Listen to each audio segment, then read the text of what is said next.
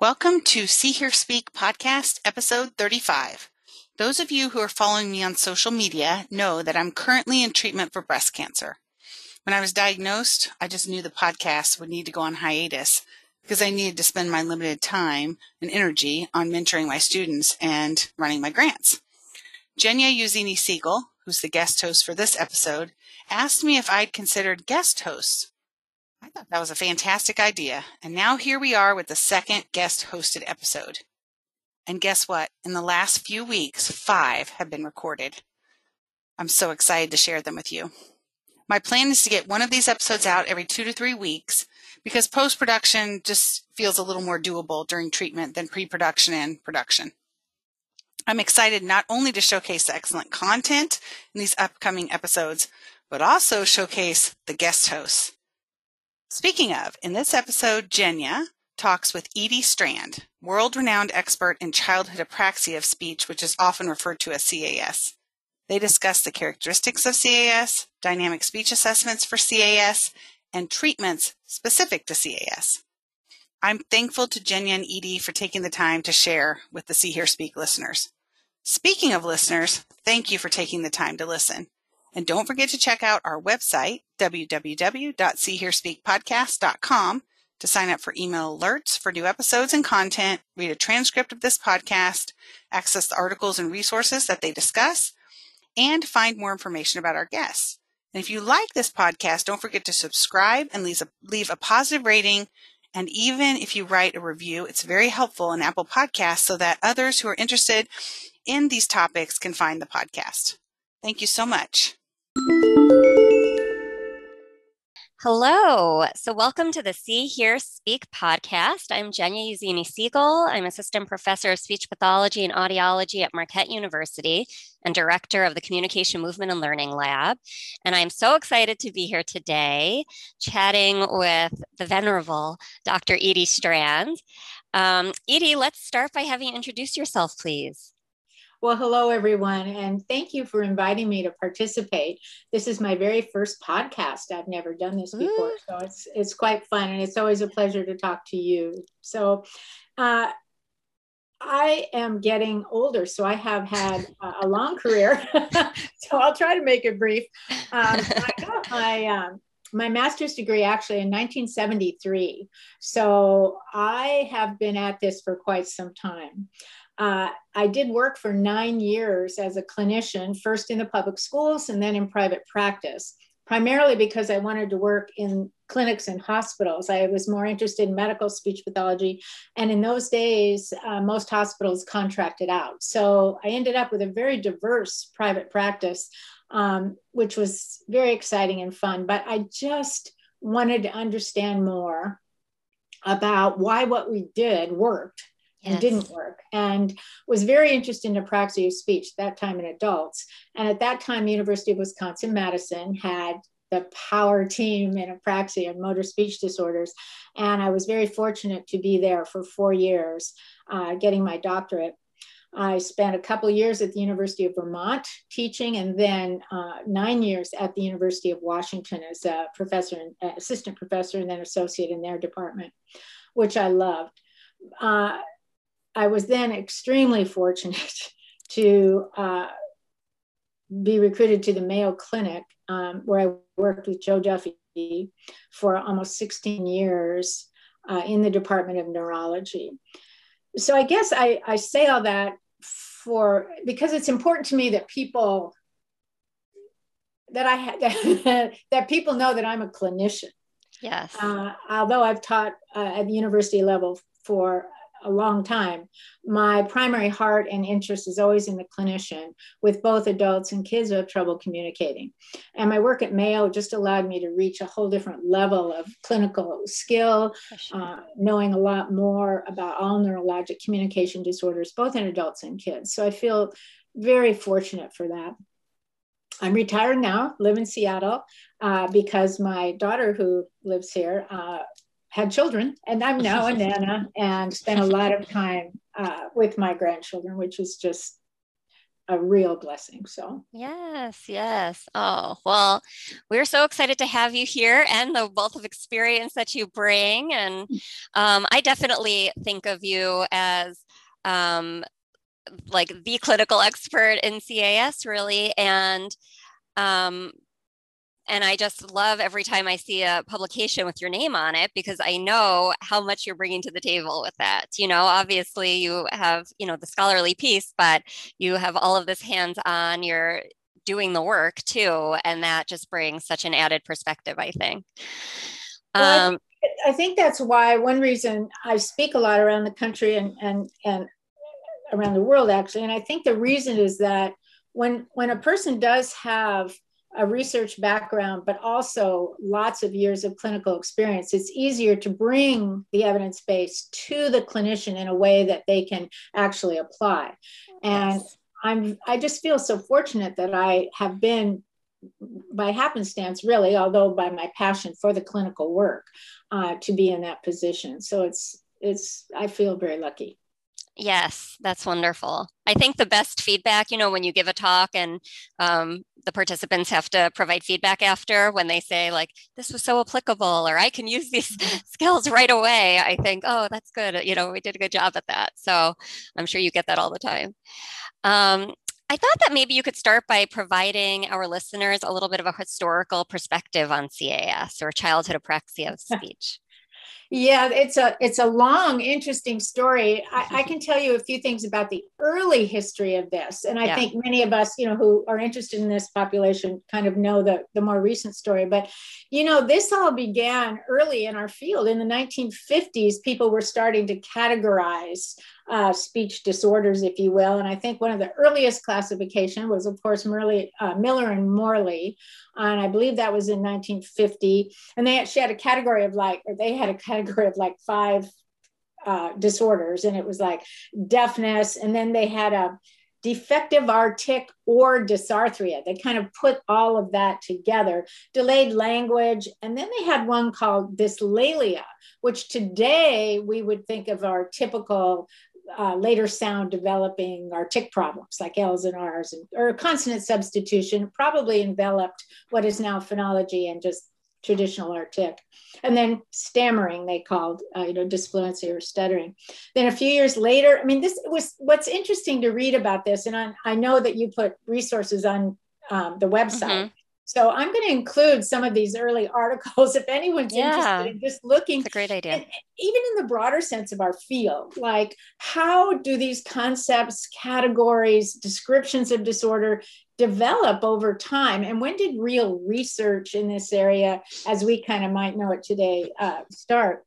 So I think it was a few years later, maybe 54, where I think it was again Morley and some of her colleagues who further differentiated a subgroup of kids, and they used the title articulatory dyspraxia. And in my reading of it, because I got interested in this for a while, I believe that was the first time that term had been used. But a lot of what she talked about, or they talked about in that day, was similar to some of what we're talking about today. Mm-hmm. So these really aren't brand new ideas that have come about over the last 20 years or so.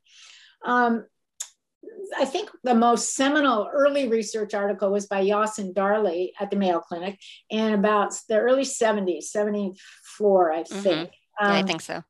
And I'll put that on there, where they did kind of the first real research study that used discriminative analysis and other things to differentiate a subgroup of children with artic problems who also had characteristics, or who had primarily characteristics that were similar to what they were seeing at Mayo in the adult apraxic patients. And so that's why they designed this experiment. And that was the first time I could find that the term developmental apraxia of speech was used. Well, of course, at about that time, the whole field of phonology started. You know, this is embarrassing to say, but I'm old enough that we didn't have phonology in our graduate programs. There was no such thing. There was no research. There were no terminology. We just learned artic. I'm serious. It's just like wild to think about that. Like I know. Maybe it was just the school I went to, but I know that most of the research started, soon after I graduated, and it was one of those things where, gosh, I had to learn it on my own as I continued to work. And I think as phonology became more and more prevalent in our field, a lot of the discussion about pediatric motor speech disorders kind of was pushed in the background, but then it came back in. And then people started kind of looking at it from a linguistic perspective, which makes sense given what was going on. And now I think we've come back to a consensus that it's primarily a motor speech disorder, but it often occurs, of course, with phonologic impairment, because the impact of the motor deficits really undermines the child's acquisition of phonology. So it makes perfect sense to me that that's the case. And that's what makes diagnosis and treatment so hard, because we have to think about the whole child. Yes. And it's a challenging area, especially for the children that are more severe, which is where most of my research and clinical work has been done. Absolutely. Well, I think that's very informative. I think, lately I've been seeing people say, like, ASHA didn't recognize CAS as a disorder until 2007, but the field did. It's not like this just arrived on the scene all of a sudden in 2007. So it was just, that was when the technical statement came out, right? Right. So, okay. Well, I want to talk a little bit about one of the greatest challenges that, pediatric speech pathologists have is differential diagnosis of childhood apraxia of speech and other speech sound disorders. And some SLPs feel that children should be 3 or older to differentially diagnose CAS. And there's a little bit of confusion surrounding this, I think. As I like to say, it's not like something happens on the eve of a child's 3rd birthday, where all of a sudden they can be diagnosed with this disorder, So let's, I think maybe elucidate that a little bit for folks. Sure. There is no, as you say, there's no magic age. So I always like to have people think about, well, what are we doing when we assess? Well, if you get specifically to speech sound disorders, we know there's no biomarker, right? So just like in some of the neurologic disorders, we have to look at the constellation of symptoms or characteristics or signs and see, looking at the literature, people who have designated certain categorical, systems to see which of the speech sound disorders those characteristics exemplify best, right? That's all we do to make a differential diagnosis for speech sound disorders. Now, of course, that's in the context of a complete assessment of, cognitive, language, as well as motor skills. So I don't think I need to remind anybody about all that. The reason that age doesn't matter is that, you can have an 8-year-old who has severe cognitive impairment, attentional difficulties, or someone on the spectrum who doesn't even have joint attention, and the age doesn't matter. You're not likely to be able to do the kinds of things you need to do to get a good differential diagnosis. On the other hand, if you have a nonverbal 2-year-old who can attend, and even in a play format, attempt direct imitation of even a simple CV or VC or CVC, reduplicated syllables, if they can attempt it and respond to some cueing, that allows you to observe some characteristics. And Maria Grigos and Julie Case have done some wonderful work looking at kids 2 years old.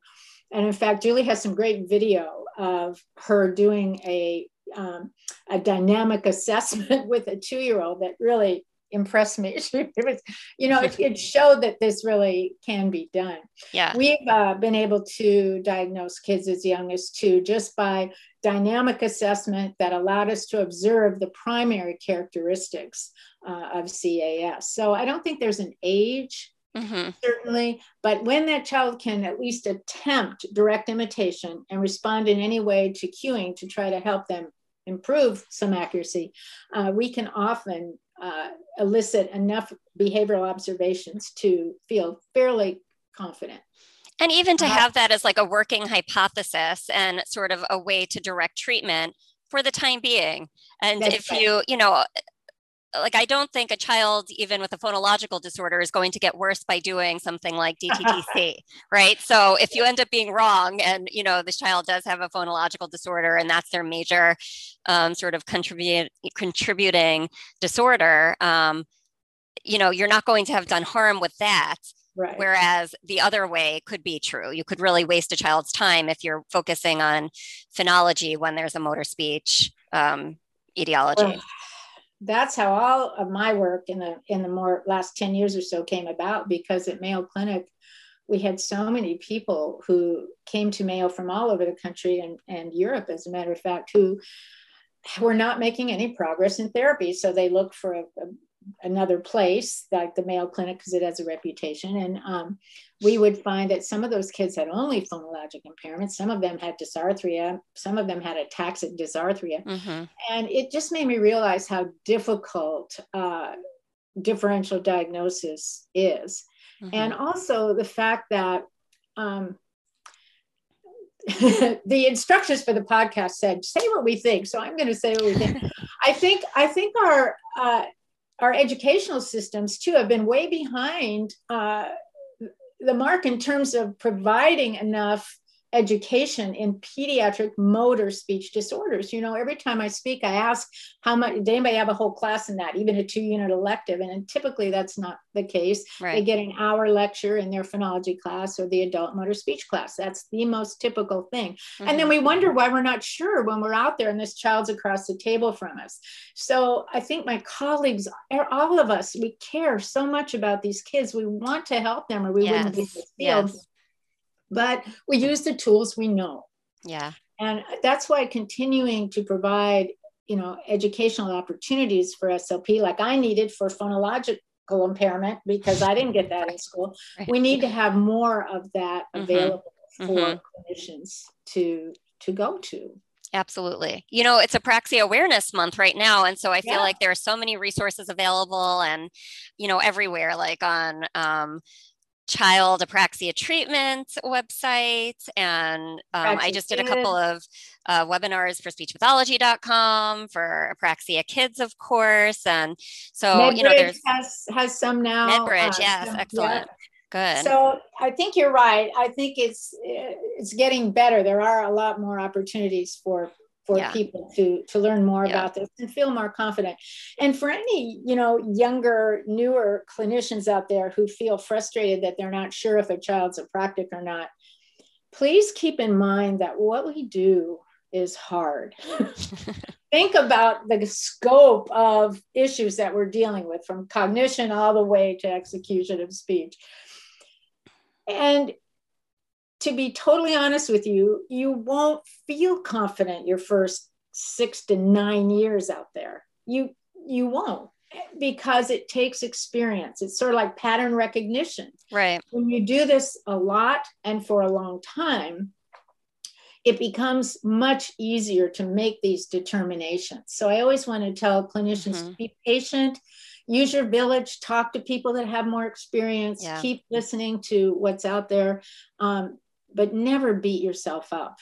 That's right. You just don't do that. Feel you're in the most wonderful profession. We really get to make a huge impact by helping both children and adults communicate. And we should just be so grateful for that and not beat ourselves up when we don't know. You know? Absolutely. Absolutely.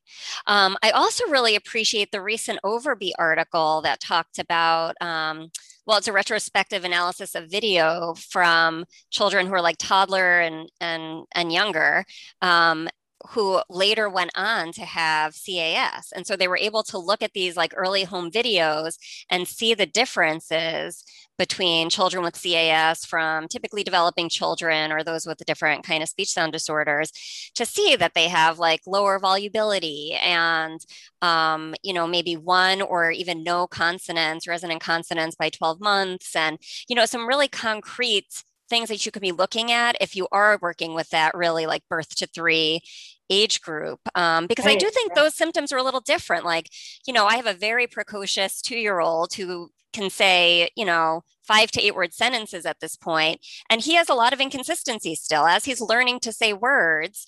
He'll, say them 10 different ways and then he'll figure it out. And, so inconsistency is like a very normal part of typical development. But, when it hangs on and we see it after age 3, then I feel like for me, that's what age 3 is about, is like, vowels are fully robust by age 3. The voicing distinction is appropriate by age 3, and inconsistency settles down by age 3 in typically developing kids.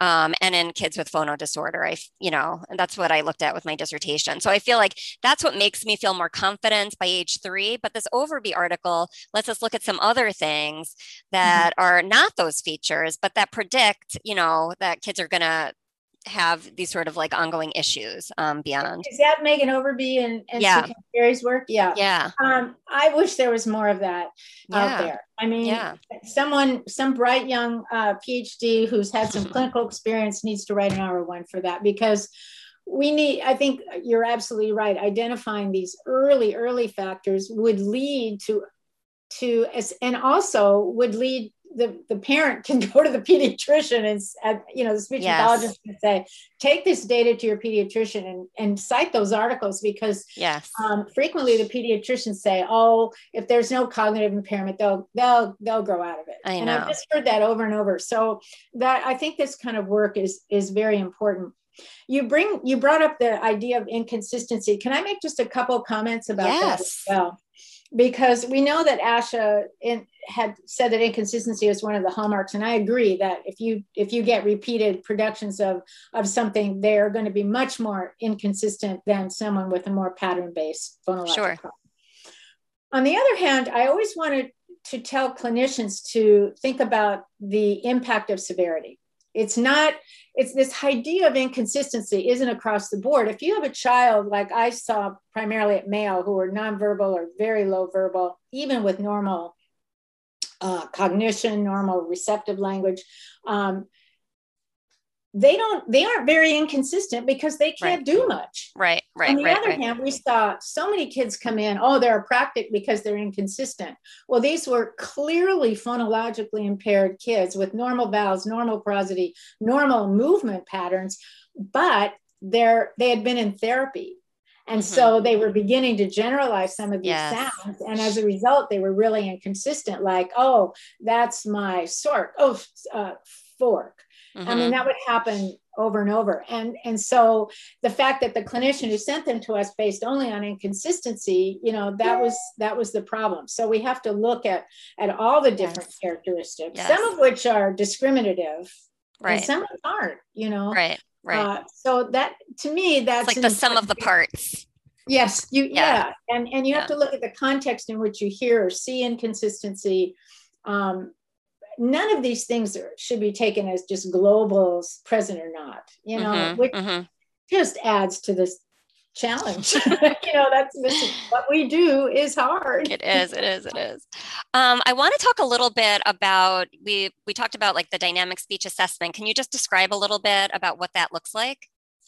Well, I sure can. I mean, one of the contributions that I think I've made is to publish a dynamic evaluation of motor speech skill.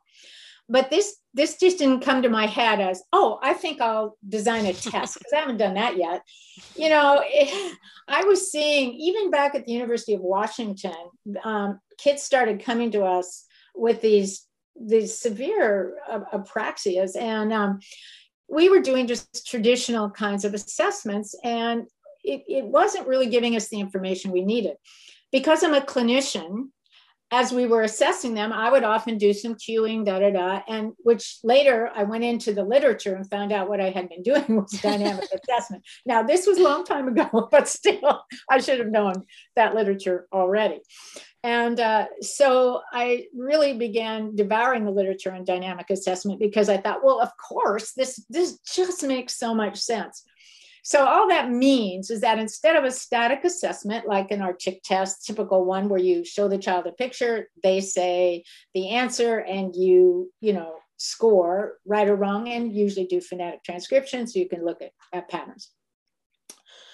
In dynamic assessment, when the child makes an error, you provide cueing to try and correct the error. Now, this is a little different from stimulability testing that might be done in phonologic impairment when we're talking about at least the DEMS, because the DEMS is designed for those kids that I saw a lot for whom our TIC method, our traditional assessment methods didn't work very well.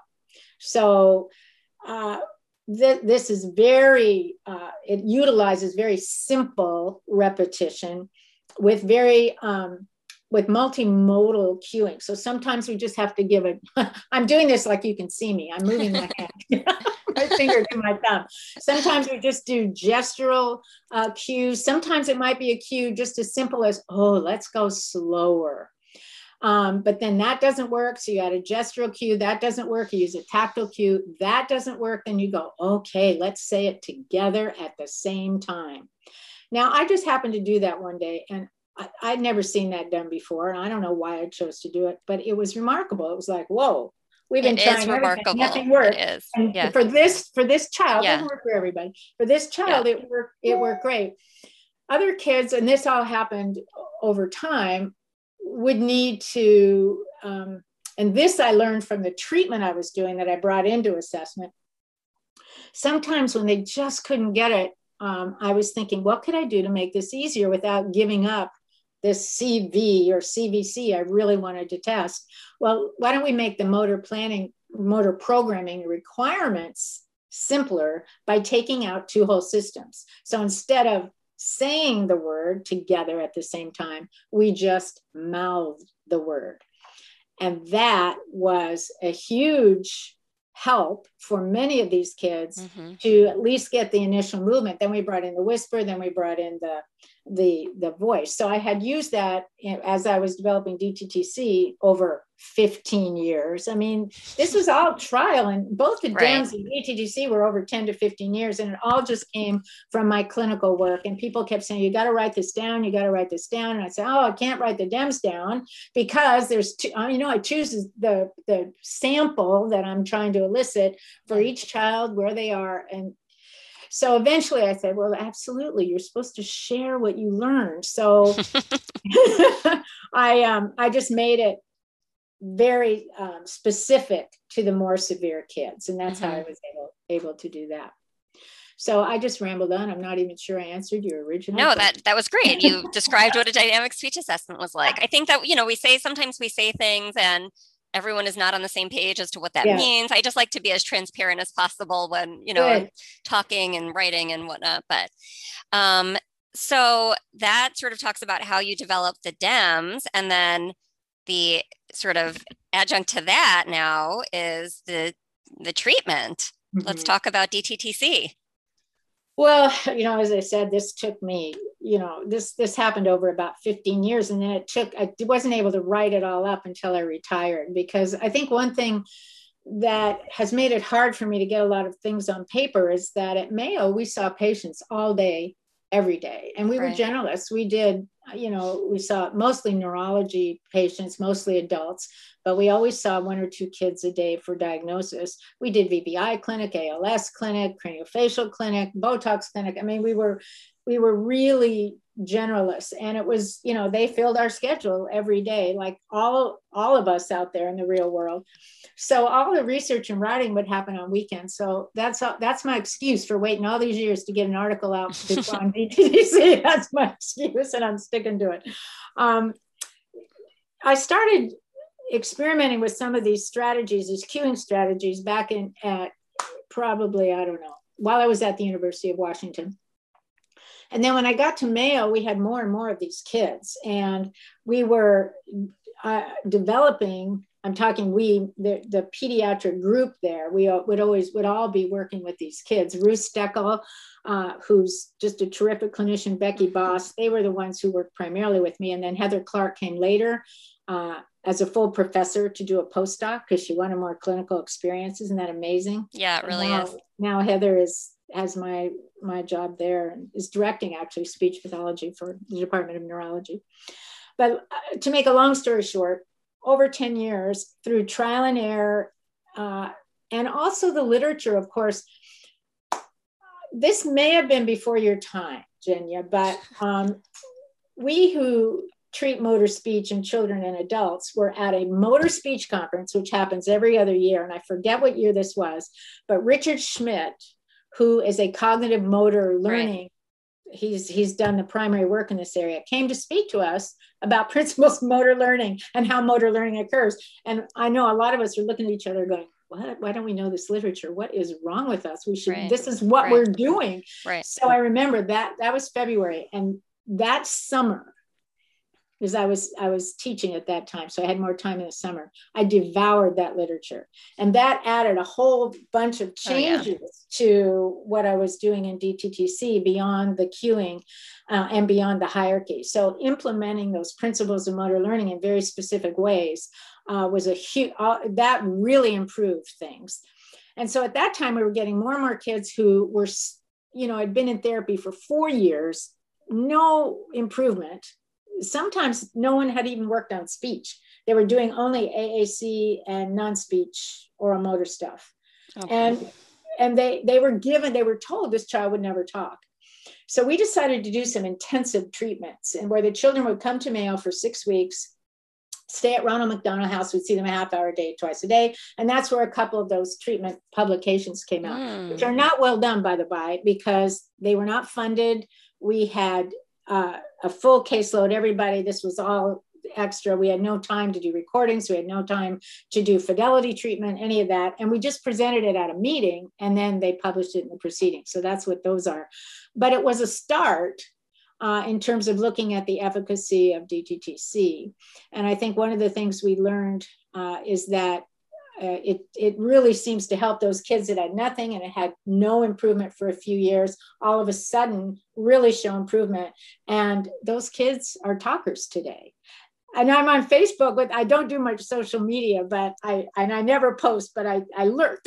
And these kids are out there having babies and getting jobs and talking. And it's just remarkable, and their parents will write me now, even now, as they graduate high school or something to say, and they told us he'd never talk, so it's just so rewarding, I think that these severe kids offer a particular challenge to clinicians who maybe don't have much background in motor learning or in pediatric motor speech disorders. So I, as you can tell, I have a real passion for these. Yeah, these for kids. sure. Yeah. And I know you share that, Genya. I know you do. Absolutely. So in case, because it's kind of a diverse audience who listens to this podcast. So did we even say that, like, what DTTC stands for? Dynamic, tactile, and temporal cueing. And this is a treatment where there's sort of this cueing hierarchy where, again, you can sort of work that child's like zone of proximal development and kind of, increase their scaffolding and then back off on it and just kind of go up and down through these, through this hierarchy, so that you can start by, like Edie was talking about with the dynamic assessment, you can have the child say something with you to really get quite a bit of cueing, or you can just mime it for them and have them use just the visual input, and so on. So you can, again, like give them more as they need it and then back off. And the entire time, and this is something that I really love and, make sure to really drill home with people, that as you're doing this, even if you're working on CVs and VCs and CVCs, you're working on prosody the entire time. You're changing up the speed of what you're saying, the loudness of what you're saying, so that they're developing these really robust representations that are very dynamic. And that's helping to really train their system and train what they really need the help with. That all came about as I read more and more of the literature bringing in more variability of practice at every level of the hierarchy. I think with DT, I'm sorry that I didn't, of course, go into all that. I just get excited about what I'm talking about. Dynamic, temporal, and tactile cueing. I have taken some flack for that long name, and but I was, driving back from giving a talk in Iowa, driving back to Rochester, and I just spent all those hours thinking about, well, what is this? I have to call it something. What is this? And I thought, well, it's dynamic. And the primary part of the hierarchy is this temporal relationship between the clinician's model and the child's response. And this wasn't out of my head right from thin air. When I was a clinician working in hospitals in the 70s, I was seeing a lot of severely apraxic patients. And I was working with them and not doing a whole lot of good, I could tell. And I was devastated by it. I was only like 4 or 5 years out of my program. Mm-hmm. And that's when I started thinking I need a doctorate, because if I get a doctorate, I'll know everything, which of course we find out when we get a doctorate, we realize how much we don't know. But I read an article. I had challenged myself to read one article a day. Just out of the hospital about just about a half hour earlier, and I would start the article over my cup of coffee, and then I'd go work. And then at noon, if I was, billing or doing something, I'd also have time to peruse a little more of the article. And Jay Rosenbeck wrote this article called The 8-Step Continuum. And it was basically what DTTC was based on, because when I started applying it to adults, my results were, I wasn't a researcher then. I didn't measure anything. But you know what? They left home talking a lot more than the ones I had seen before. So I feel like they were helped a lot more. Well, I thought, why am I not applying it to some of these kids that are coming in that have some of these same kind of motoric problems when they're talking? And I did. I applied it, and it didn't work very well. And I thought, what the heck? What am I missing? I was very frustrated. But then I realized these kids had never spoken. I wasn't doing rehab. They didn't have the motor program ever, formed. So I thought, well, there's probably one difference. Maybe I need to make it more dynamic. Instead of doing it simultaneously 10 times and then going to the next level, I have to go back and forth a bit. And indeed, that's what seemed to work better, but I still wasn't real successful. So then I added more specific cueing, and that really helped. And then that day I found out, I thought, well, let's take out the respiratory and laryngeal, make the programming easier. Whoa, that was a big step. So there was all this trial and error, and these steps came up. And then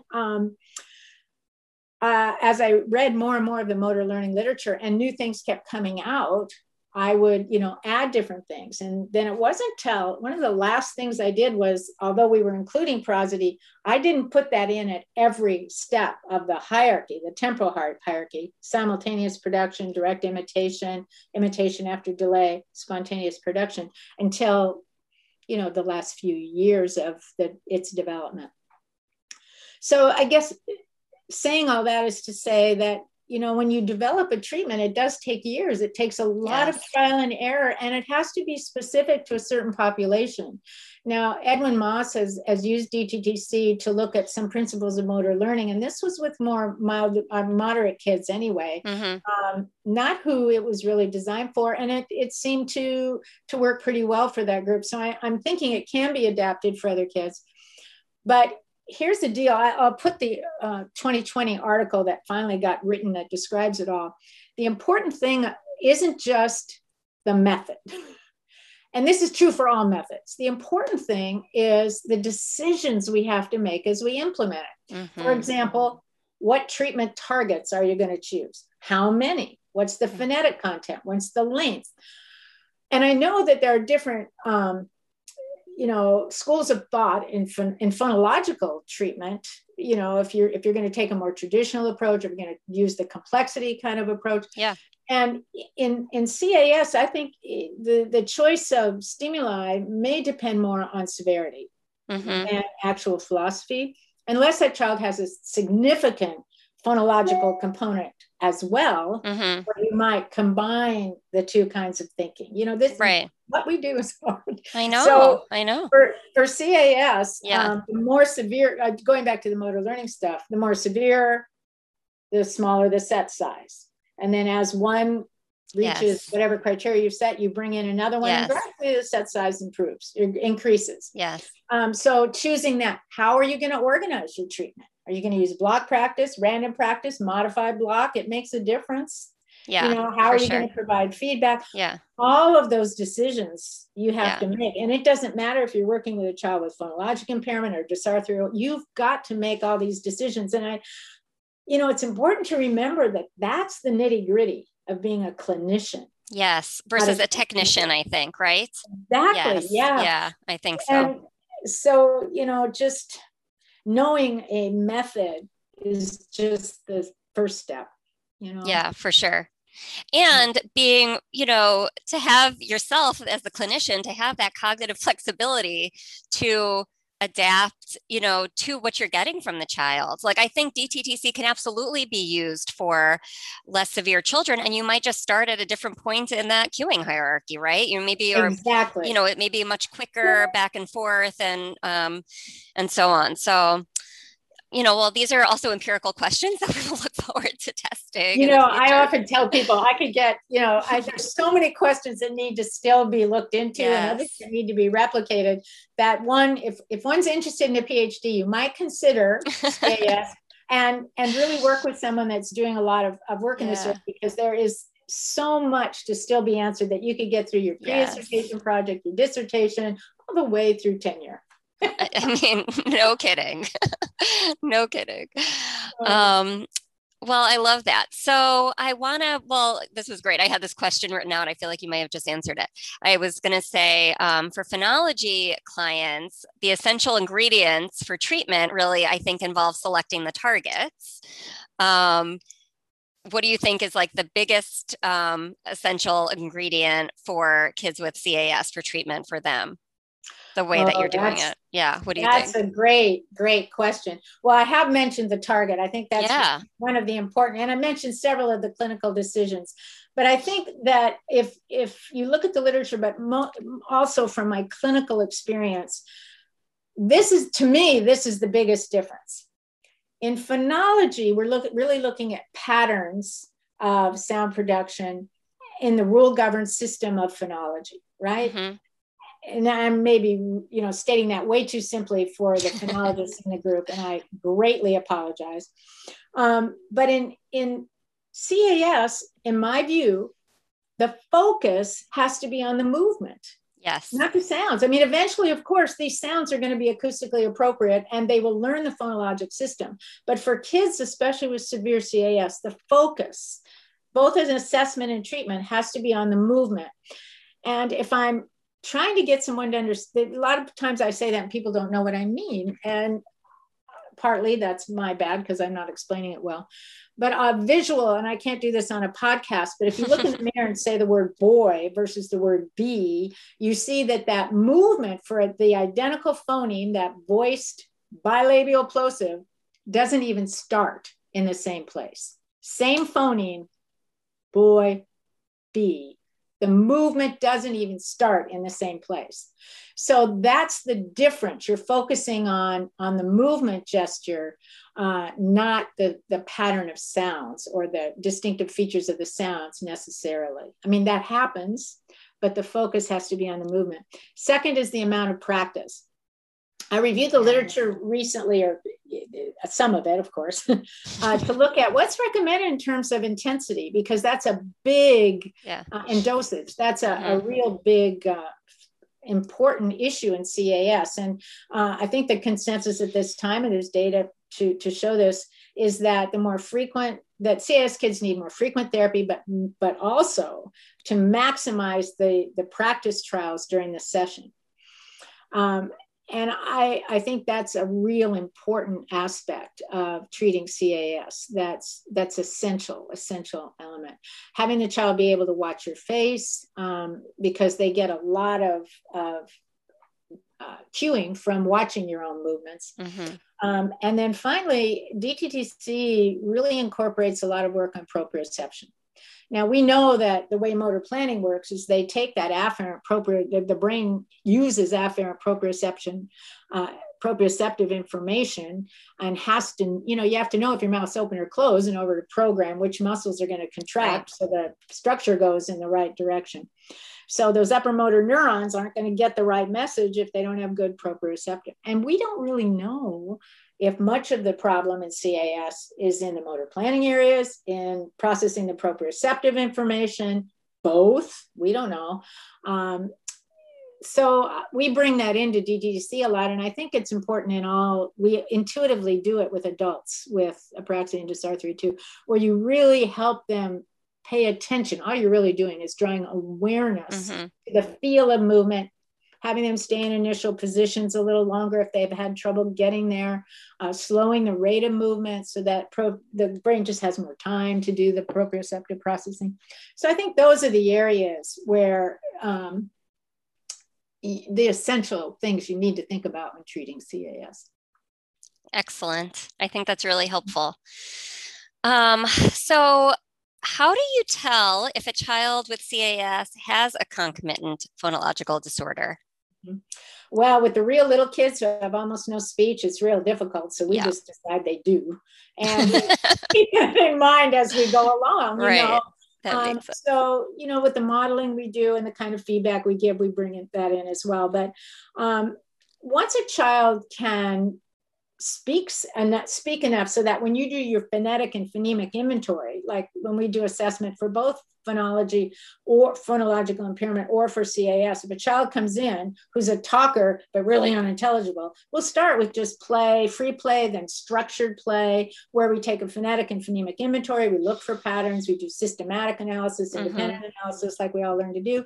And then as we go along, then we can usually give an artic test and we can look for patterns.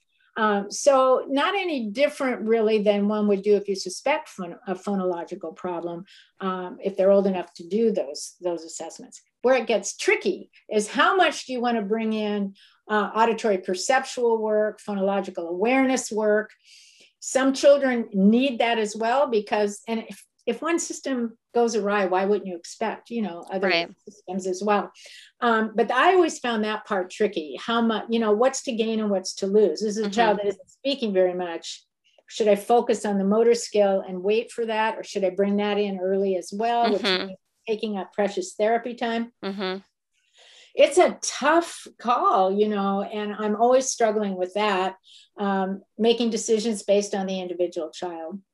Yes, absolutely. I do think, when we treat a child with CAS, a lot of times once the system starts to become more stable and more consistent, it's very apparent that they also have a phonological disorder. But I sort of can appreciate just assuming that they do, especially if you're seeing concomitant language impairments early on as well, then, I think that's probably a pretty good assumption to make anyway. That's the most common scenario, I think, for sure.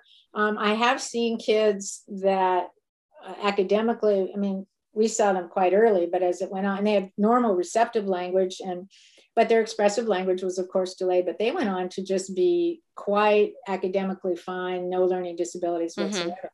On the other hand, we have even more kids who end up with difficulty with early literacy, and difficulty, ongoing learning disability. So I really try and drill that home. It is like 50 to 80% of children with CAS will have a co-occurring language impairment, literacy impairments, fine and gross motor impairments. Like, make the referrals, do the standardized testing, and do what you need to do. How did you, I don't know if in your role at Mayo, if you were treating language as well, or if you were just focusing on motor, what were you able to do? Mayo has a system where the PhDs are part of the medical school faculty. So our job was typically to just do assessments. And we probably saw 2/3 adults, 2/3 to 3/4 adults, 1/4 to 1/3 kids, depending, on the day. And then we had a large allied health staff who were, master's degree speech pathologists who did most of the treatment. Now, I chose to do a lot of treatment with the severe CAS kids because I was testing, developing, working on this DTTC, and then doing some research with it with some internal funds. So I did treatment, but I didn't do any language treatment or treatment if it was solely phonological skill. I'd done a lot of that in the schools and in my private practice, but not at Mayo. But certainly our other therapists did. Yes. And it is so important. Like, you can't just decide that you're going to treat that later. Language is one of those things that it's like hearing. You need to address that early and often. Right. Okay. Yeah, I haven't also, I mean, because my lab, when we do treatment studies, we're focusing just on the speech piece. And so I usually will say to their school clinician, like, oh, you can treat the language piece and I'm going to do the speech for now. So that's what we did at Mayo quite a bit too. Some parents would bring their speech pathologist to Mayo and have us train them in how to do motor speech treatment. Yes. And other parents, of course, couldn't afford to do that. And so what we would do is communicate with the school therapist. And usually we did make the agreement that, you're doing a great job with language and literacy and even phonology. We would advise them against working on sounds that were so motorically hard that it was disrupting kind of what we were doing, getting them to say mom. But that's a nice partnership. We've done that at the University of Washington too. I'm volunteering time to be a supervisor. Sometimes the supervisors will call me and they have a child with dysarthria or apraxia, or an adult with primary progressive apraxia or something like that. I get to go in and help. Keeps my clinical mind occupied. Yeah. So that's kind of a perfect segue to our final two questions. So what are you working on now that you're most excited about? Well, that's an interesting question. And I heard that on an earlier podcast that I've listened to. And I should have thought about these last two questions because I knew that they were going to be, and I didn't. I'm very excited. I'm consulting now on some big grants. One that was given in Australia, which is a multi-site grant all over Australia and 2 places in the US. And it's a treatment, they're looking at issues related to treatment intensity and that kind of thing, but they're using DTTC. So I'm consulting on that. And I'm very excited about that work because so much more work needs to be done in that area. And Maria Grigos has a huge NIH grant that I was fortunate enough to be able to help as she was putting the grant together. And now I'm consulting with her on that grant. Unfortunately, the COVID has, stopped all travel back and forth, but thank goodness for Zoom, we're keeping the work going. Looking forward to when we can start actually seeing these kids.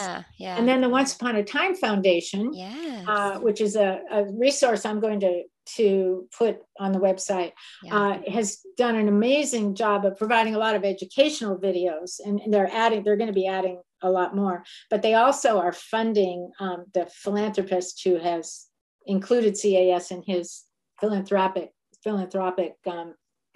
organization, this Once Upon a Time Foundation.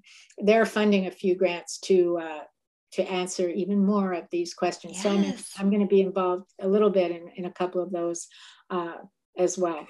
So that's all very exciting. And then my volunteer work with the university is really fun. I get to be on doctoral committees and master committees and with my affiliative status. So, and until COVID, I was continuing to travel around many places, certainly all over the US, but also Europe and whatnot. And I'm going to hopefully, if my neurons continue to work as every year goes by, I hope to be able to do more of that. I love meeting colleagues around the country and around the world and learning how different people do things, because then I get to keep learning and changing. And isn't that what it's all about? Yeah, absolutely. Well, we just got word that our grant agreement with Once Upon a Time is official. So we're going to be getting that rolling here in June. So we'll actually be looking for clinicians in the US to help administer DTTC treatment. So if anybody out there is interested, please email me. Yeah. Who are you doing that with, Jenya? It's Elizabeth Murray, me, Shelley Velleman, and Donna Thomas. Right. Yeah. So it's, again, Australian and US together. Yeah. That's great. I did get to look at very early, all the very earliest proposals, and they're just asking my feedback on that. And I remember it now, but I haven't reviewed any of that in a long time. Yeah. This is so exciting. You know, when you develop something like DGDC, it's just very gratifying to have people test it. Does this really work the way we think it does? You know, it's and if it doesn't, what can we do to make it better? It's just so exciting. And how to make it, like how to optimize. I'm all about like efficiency and optimization. So it's really fun to take something that we already know works and see like, how can we tweak it so that it's like the best that it can possibly be to work for the most children, or to know that this will work better for child A and this will work better for child B. And not only that, privilege. When we think about implementation, you know, you can also answer questions like, you know, what if I'm in a school district and I cannot see the child more than once a week? What are the different ways, you know, besides parent training or teacher aid training? You know, there's lots of different scenarios to help that child get the practice they need. But those haven't been looked at enough at all. So this is a very exciting time, actually. It is. Well, I'm glad to be a part of it.